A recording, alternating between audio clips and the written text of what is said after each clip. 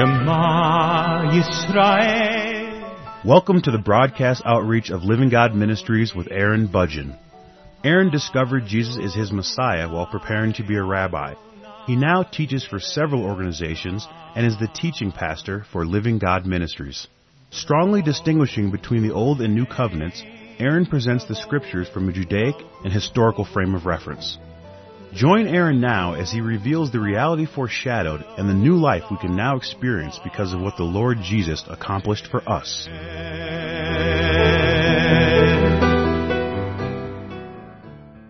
When considering the ministry of the Lord Jesus, it's very important to consider the expectations of the people, the messianic expectations of the people during the time that he was conducting his ministry.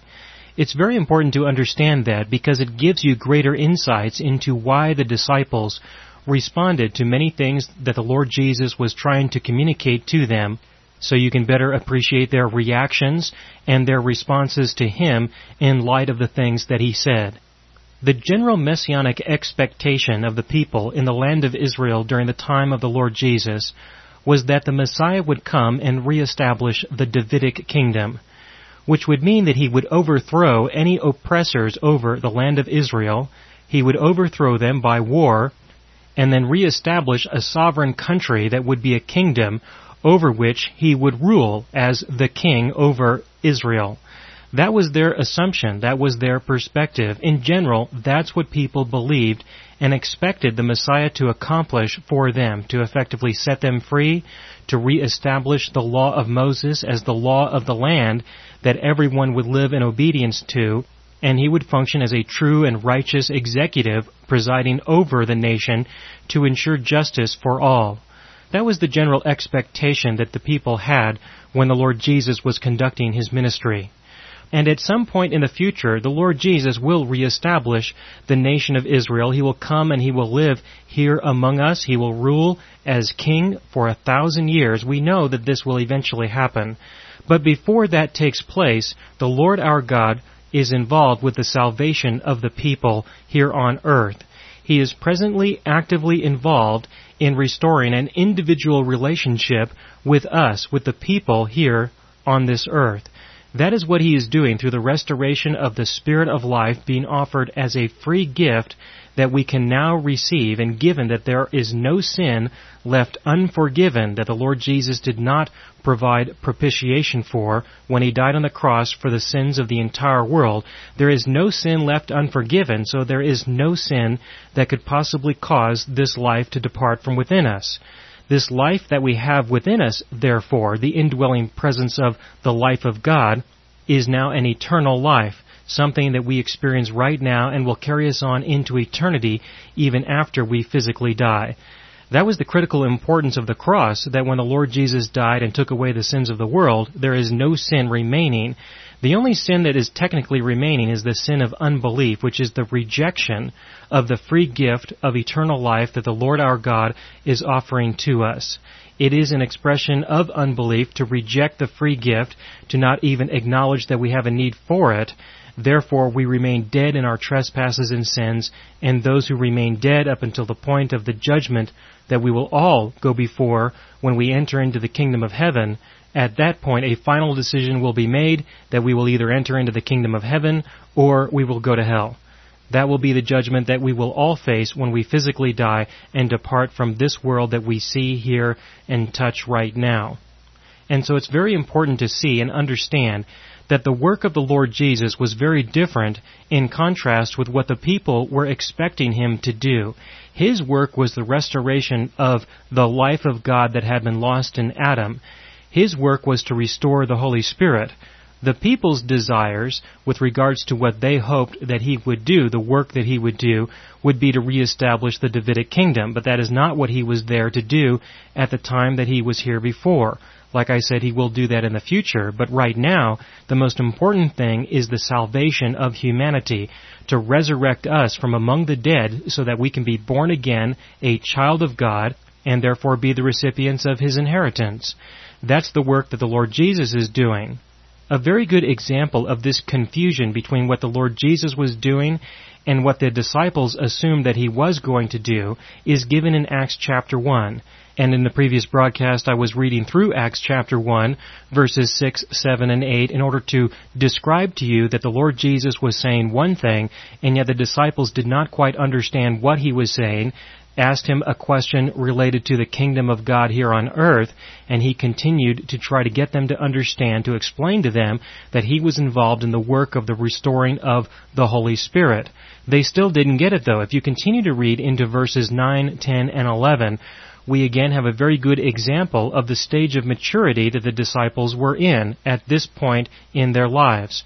In Acts chapter 1, beginning in verse 9, this is Acts chapter 1, verse 9, "And after he had said these things, he was lifted up while they were looking on, and a cloud received him out of their sight.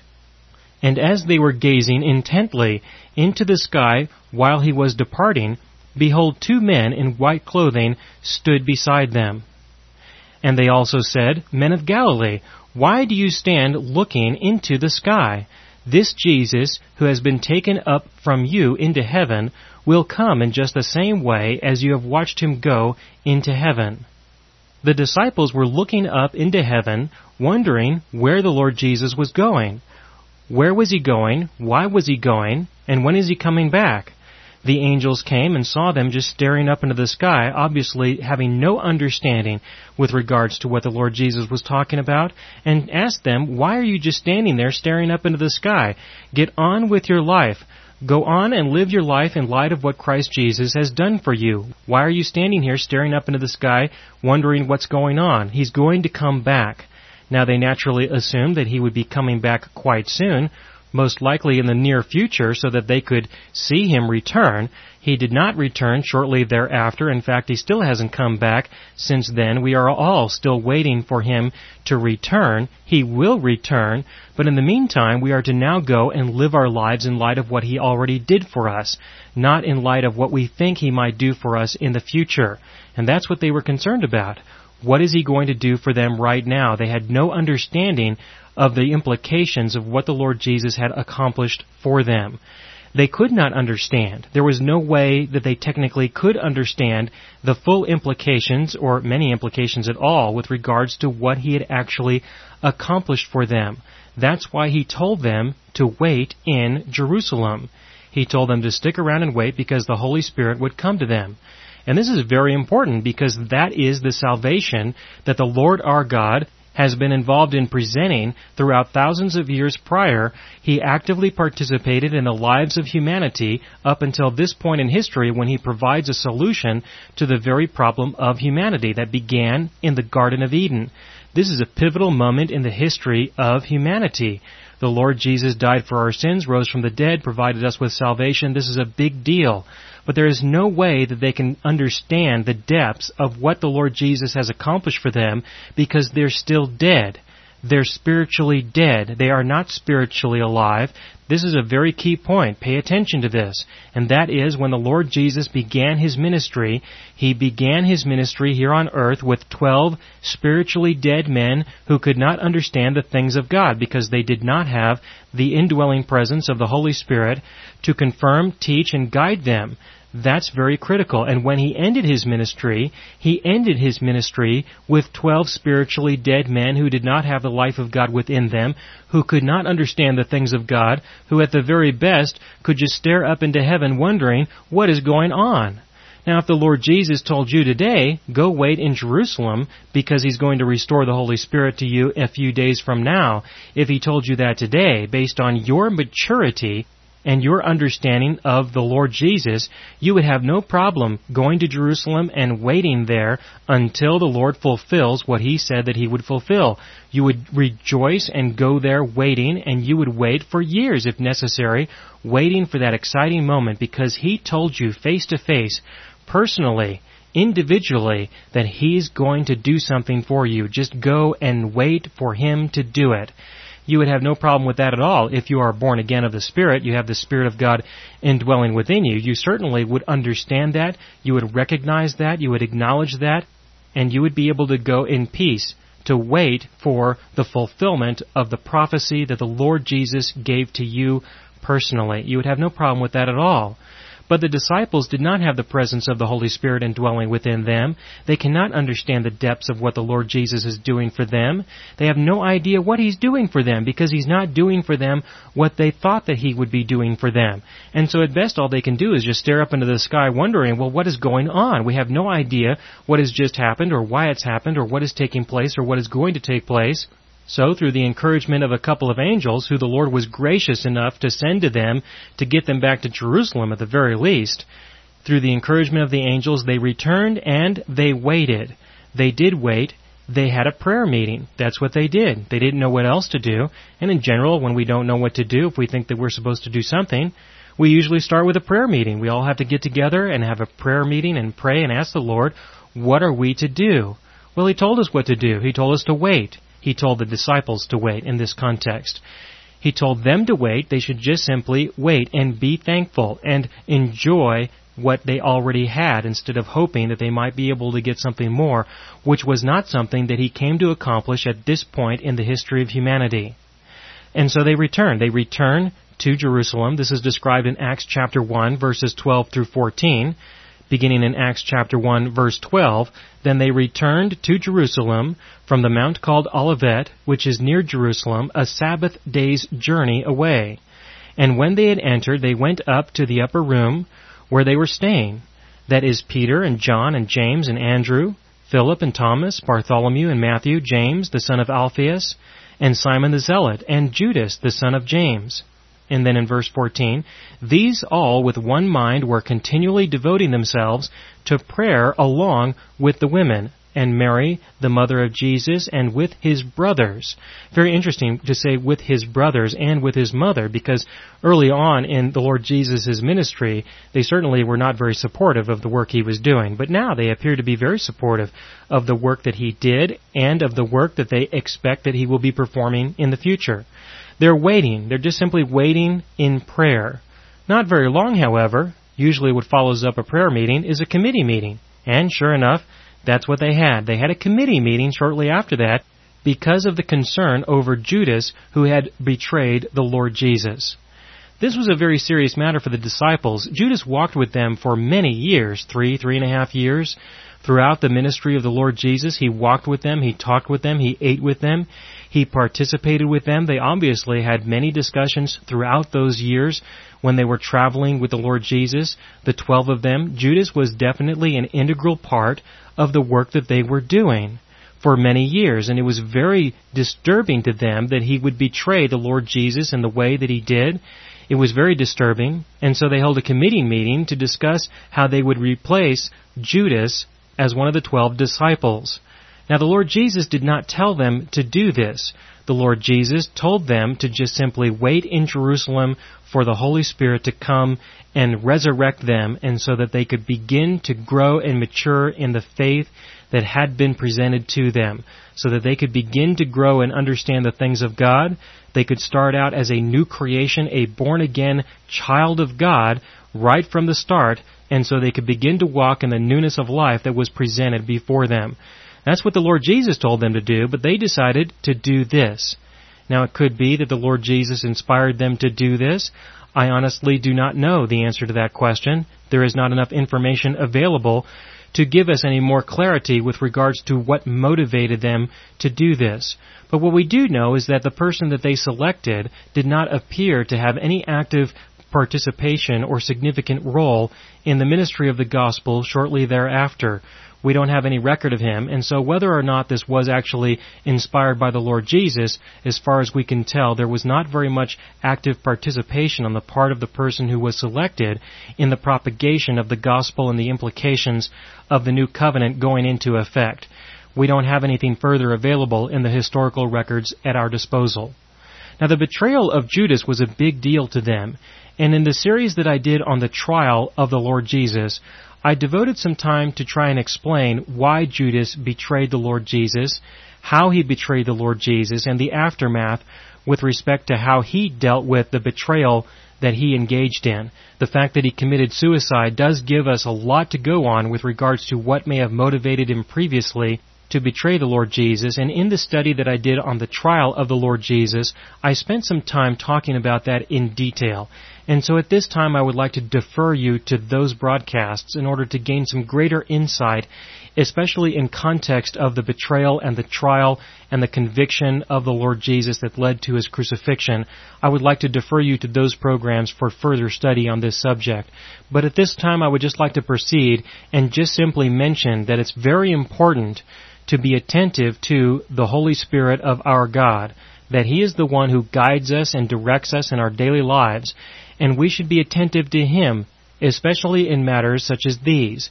If the Lord our God wants us to select somebody to fill a role or an office, then He will direct us to do so. But if we do this on our own, we should not necessarily have very high expectations with regards to the result that may follow thereafter. This is very important to understand. It's very easy for us to select people to fulfill a role or fulfill an office or fill an office that we have in the ministries that we are actively involved in. And yet in doing that, it is so easy to consider that perhaps the Lord Jesus wants to do something else.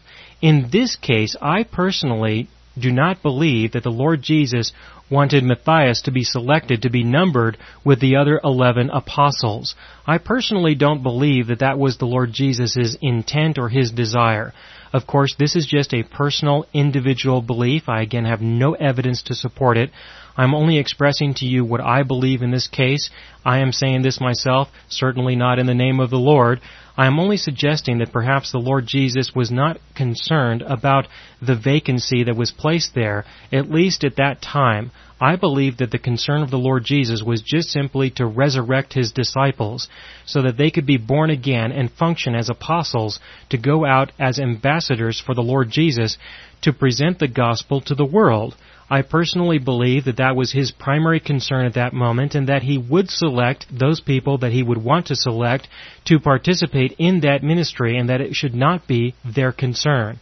If there are to be 12 people or 25 people or 1,200 people that seem to fulfill that kind of a role, then the Lord Jesus is perfectly capable of directing His body of believers, His people, just fine. He did not need an organizational structure in order to make that work.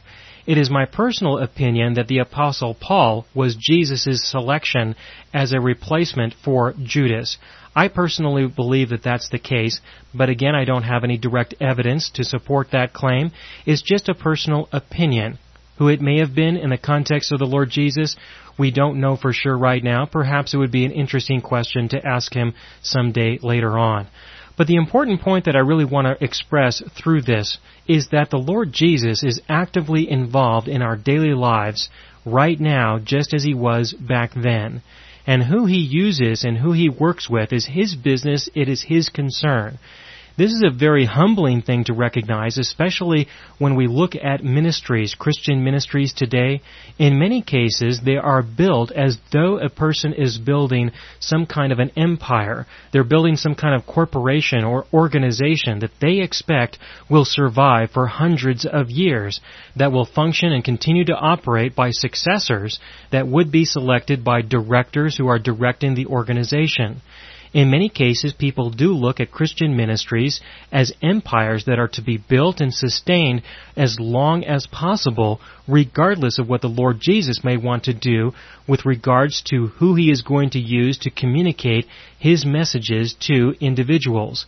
Now, having said that, I do not want to encourage you or inspire you to evaluate other people to determine whether or not the Lord your God is actually using them or not. That's not what I mean, and that's not my intent. There is no reason for us to ever do that. That is something that the Lord Jesus will do regardless of our opinions. It has nothing to do with that at all. But I do want to mention that because it's very easy for a person to look at their organization.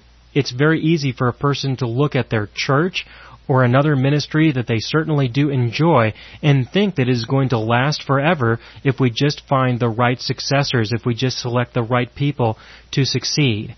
Regardless of who is selected to do what, where, when, with what funding, with what capital resources, regardless of that, the Lord Jesus will do His work. and He will be actively involved in our lives individually and personally, discipling and training and raising up people to perform His work as He sees fit. He is actively doing that right now, and He will continue to do that until He returns to establish the Messianic kingdom. That is what He is doing, and is a very humbling experience, especially for someone like myself, who is operating Living God Ministries, and I look at the organization that I am building through the contributions that people are making and through the work that we are doing. Because of those contributions, we're able to perform this work, and it's easy for me to think about the future and wonder how this ministry will survive in the future. But in doing so, I'm not acknowledging that the Lord Jesus may be performing a work with me and this organization right now, but in the future this organization may not exist at all. It may not operate at all. The materials that we are producing may become scarce collector's items in the future. We have no idea what the Lord Jesus may do with the work that we are doing now. I have no idea who may or may not be a successor of the work that I am doing. We should not be concerned about these things. We should not be questioning these things. We should not be building assets for the ministry for the purpose of such longevity. We should simply be focused on the work that we are doing right now, that the Lord is doing within and through us, and leave the results to Him, and allow Him to do the work that He wants to do, understanding fully that the Lord Jesus will choose who He will do what at the appropriate time in order to continue the propagation of the gospel and the important truths that will set people free in light of what Christ Jesus has done for us. That's so very important to keep in mind and remember as we perform any work that we are doing on His behalf through the inspiration that He gives us as He directs us and guides us throughout our daily lives. The indwelling presence of the Holy Spirit is so critical for all aspects of our daily life. In 1 Corinthians chapter 2, verse 14, for example, it says this, in 1 Corinthians chapter 2, verse 14, "But a natural man does not accept the things of the Spirit of God, for they are foolishness to him, and he cannot understand them because they are spiritually appraised." A person cannot understand the things of God without the Spirit of God indwelling within them. That's the issue. Before the disciples received the Spirit of God, they could not understand the things of God. After they received the Spirit of God, they could begin to understand the things of God, but certainly not everything as they are first born again as a believer. Would you expect someone today to be born again of the Spirit of God by believing the gospel if they did that right now, at this moment? Would you expect them to be completely mature in their faith, having a complete revelatory understanding of all aspects that relate to the Scriptures and our life in Christ Jesus as He has now given us an inheritance to walk in and live in our daily lives? Certainly not. They're just a baby in Christ, and we anticipate that they will mature and grow over time as they engage the world before them and live their daily lives. The disciples experienced that. We experience that. And others in the future will experience that. It is truly a life to be lived, a life to be enjoyed, being guided and directed individually and personally by the very Spirit of God, the Lord Jesus Himself. That's a life to be lived, and that is what the Lord is doing in order to actively participate in our lives, to enjoy us, so that we can enjoy Him and experience a personal, interactive relationship with our Creator. That's what He is doing, and however He does it, we can trust that He will do it, and we can be at peace knowing and understanding that we can truly trust in Him. That if He tells us to go and wait and pray, we can go and wait and pray. If He tells us not to do anything, we can do nothing, with full peace in our heart, rejoicing with what He may do in the future. And if He does direct us to do something, we can do so with great conviction, trusting that regardless of what the outcome may be, we can believe and trust that the Lord our God is actively involved in seeing that things will take place precisely how He wants them to take place. And we can enjoy being active participants with Him in the work that He is doing here on earth. The Lord Jesus told the disciples to wait for Him in Jerusalem, to wait for the Holy Spirit who would be given to them, who would be restored to them so that they could be resurrected from the dead and have the presence of the living God indwelling within them. He told them to wait for Him, to wait on the Lord Jesus, to wait for the Holy Spirit. He did not tell them to have a prayer meeting or have a committee meeting. He did not tell them to make sure that they would go back and select a 12th person who could testify with them as a replacement for Judas. He did not tell them that, but that's what they did.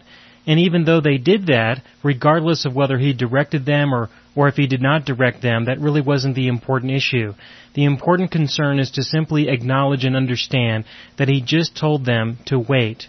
And at the appointed time, the Lord Jesus intervened and provided them with everything they needed for the next transition that they would experience as they were born again of the very Spirit of God.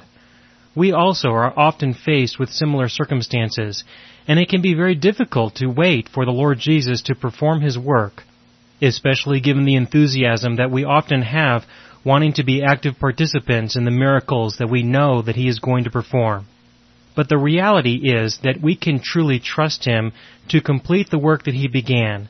And in the meantime, when we seem to have some extra time in the interim between those moments when He intervenes and actively participates in the way that we can see, we should truly enjoy these moments and be thankful for everything that He has already done, and be thankful for all those things that we know that He will do in the future, and wait patiently, enjoying the knowledge that He is actively working, and we have a moment to be thankful, to be at rest, to be at peace with the great expectation of what He will do in our lives.